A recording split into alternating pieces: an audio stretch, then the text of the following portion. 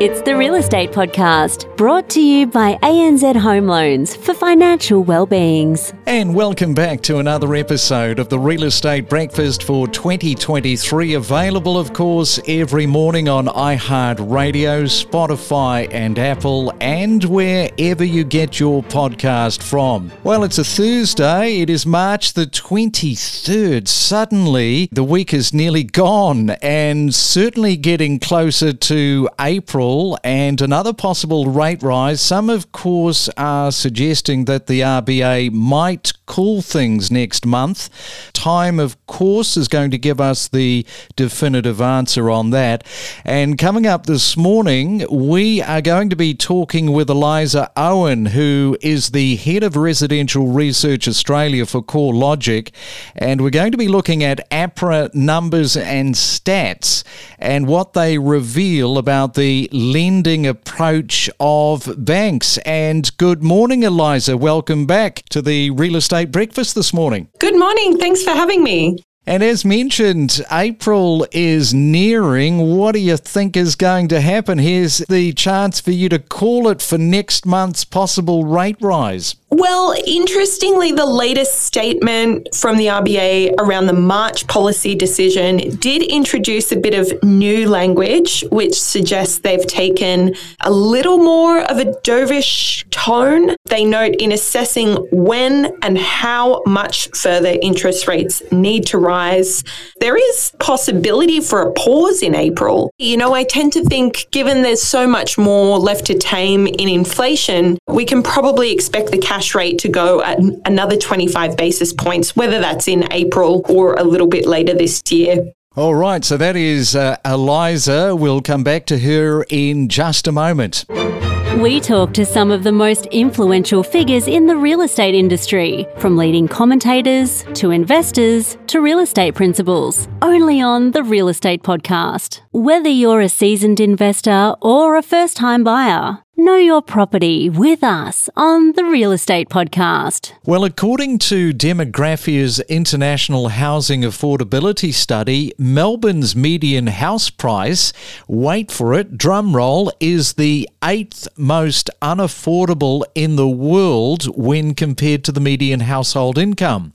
And in September's quarter, Melbourne's typical house price was 9.9 times higher than the median household income, which is actually down from 12.1 times higher in the previous year, placing Melbourne at 5th least affordable city in the world. So if you've been thinking to yourself, gee, houses are expensive in Melbourne, this is why.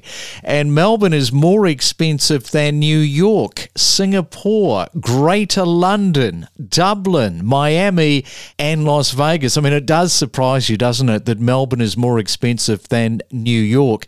And if you're wondering what is happening with Sydney, well, Sydney had the world's second least affordable median house price at 13.3 times higher than standard household incomes.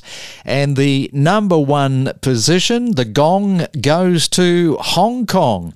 It is the most unaffordable city in the world, followed by Vancouver, Honolulu, and San Jose. So some pretty interesting and stark, scary statistics on your Thursday morning. Now, if you're celebrating your birthday, let's check on that for today, the 23rd of March. Happy birthday if you are celebrating and blowing out the candles. You are doing that with a couple of actors. Kerry Russell, she's turning 47, as is Michelle Monaghan. Shaka Khan, you might remember her, the American singer from back in the day. She's turning 70. And Princess Eugenie of York, she's turning 33 today. It's the Main Centre forecast. And around the country, let's check on your weather word. First, we go to Sydney and expecting a chance of some showers today with 28. Melbourne, partly cloudy, but it should be pretty much dry all day with 24. Brisbane, expecting sunshine with bits of cloud cover. 29 is your forecast high. And in Perth, the blue stuff, sunny skies. And your top temperature today of 29 degrees. What to buy, where to live, and things to avoid. every morning on the Real Estate Podcast. And we are back with Eliza Owen, the Head of Residential Research Australia for CoreLogic. We're looking at APRA numbers and stats and what they reveal about the lending approach of banks. Now, Eliza, how have the debt-to-income ratio and loan-to-income ratios changed in the December quarter of 2022 compared to a year earlier? So this data generally shows a more conservative lending environment through to the end of 2022 as interest rates have gone up, borrowing capacity has gone down, and some of those marginal borrowers who may have been able to get into the housing market are a bit more dissuaded at the moment. So that's reflected in a lower portion of loan to income ratios of 6 or more. That fell to 4.5% of new loan originations in the December quarter, more than half of what we saw in the December quarter of 2021 when it was 11%. Importantly, the overall debt to income ratio of 6 or more only made up 11% of mortgage originations in the December quarter. And that was down from a high of 24%. So nearly a quarter of mortgage originations were going out at this really high overall debt to income level at the end of 2021. That was becoming a bit of concern for APRA. And so between higher interest rates and also individual strategies with certain lenders, they've really been able to curb that potentially risky type of mortgage lending. Yeah, those scary, risky numbers. And what does the APRA report reveal about the volume of housing loans that are non-performing, and how has that changed in the December quarter of 2022? So non-performing loans, or those that are 90 days past due on their payments, have really continued to hang around record lows. Of the outstanding mortgages in the December quarter, only 0.6% of loans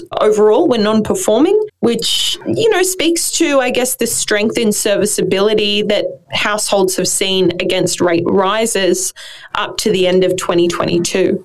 And is the slight uptick in loans past due a cause for concern, and what does it indicate about households' ability to keep up with the all-important mortgage repayments amid these rising rates and cost of living expenses, which are not going backwards, only forward at this time? This is a really good point, because there is a subset of the data which is measuring loans that are 30 to 89 days past due. So this is kind of the stage of before non-performing, if you like. That did show a slight uptick in the September to December quarter from 0.3% of all outstanding mortgages to 0.4%. So overall, your loans with late payments have ticked slightly higher to just over 1%. At this stage, it doesn't seem like it would be a broad cause for concern for the, greater picture of financial stability, but it could be a signal that amid rising rates, some households have started to feel the pain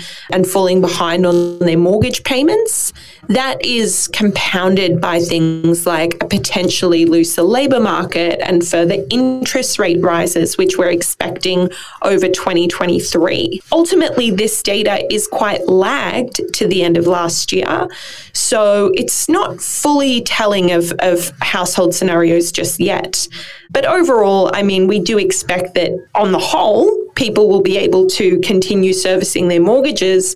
It's just those people at the margins who maybe borrowed too much, or, their income growth or employment status hasn't really held, that would be seeing more of a difficult time over the course of the year.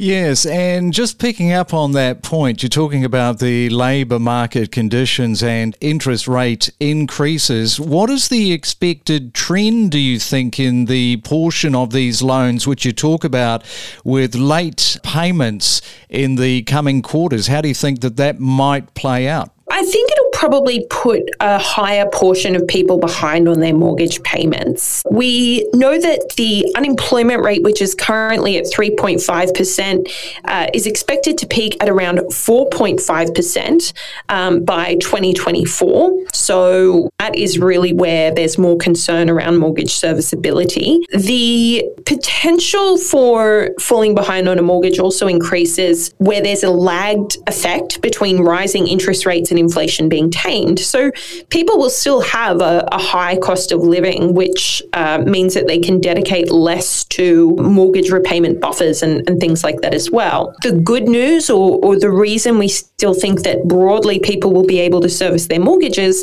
is that even with an unemployment rate expected to peak at 4.5%, that's still well below the previous decade average, which is 5.5%. So even as we go through the adjustment period, we're going to come out the other end with a labour market that is relatively tight.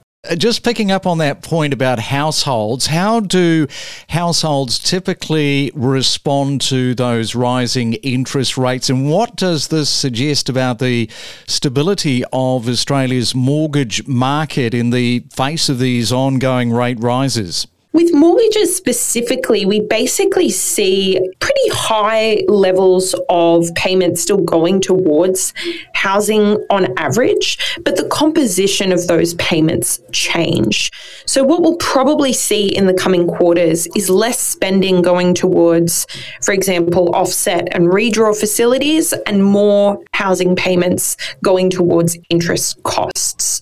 As of the December quarter, we still saw about 17% of housing loan repayments going to these offset and redraw facilities. So that suggests that Australians have a pretty good savings buffer and a pretty good serviceability buffer as we come to the peak of the rate hiking cycle, which will probably be around mid to late 2023. Yay, the peak. That's what we want to hear next year. People will be breaking out the champagne. All right, thanks once again, Eliza, for coming on to the Real Estate Podcast. Enjoy your Thursday. Thank you, you too. We connect you to the best real estate information across Australia. The Real Estate Podcast.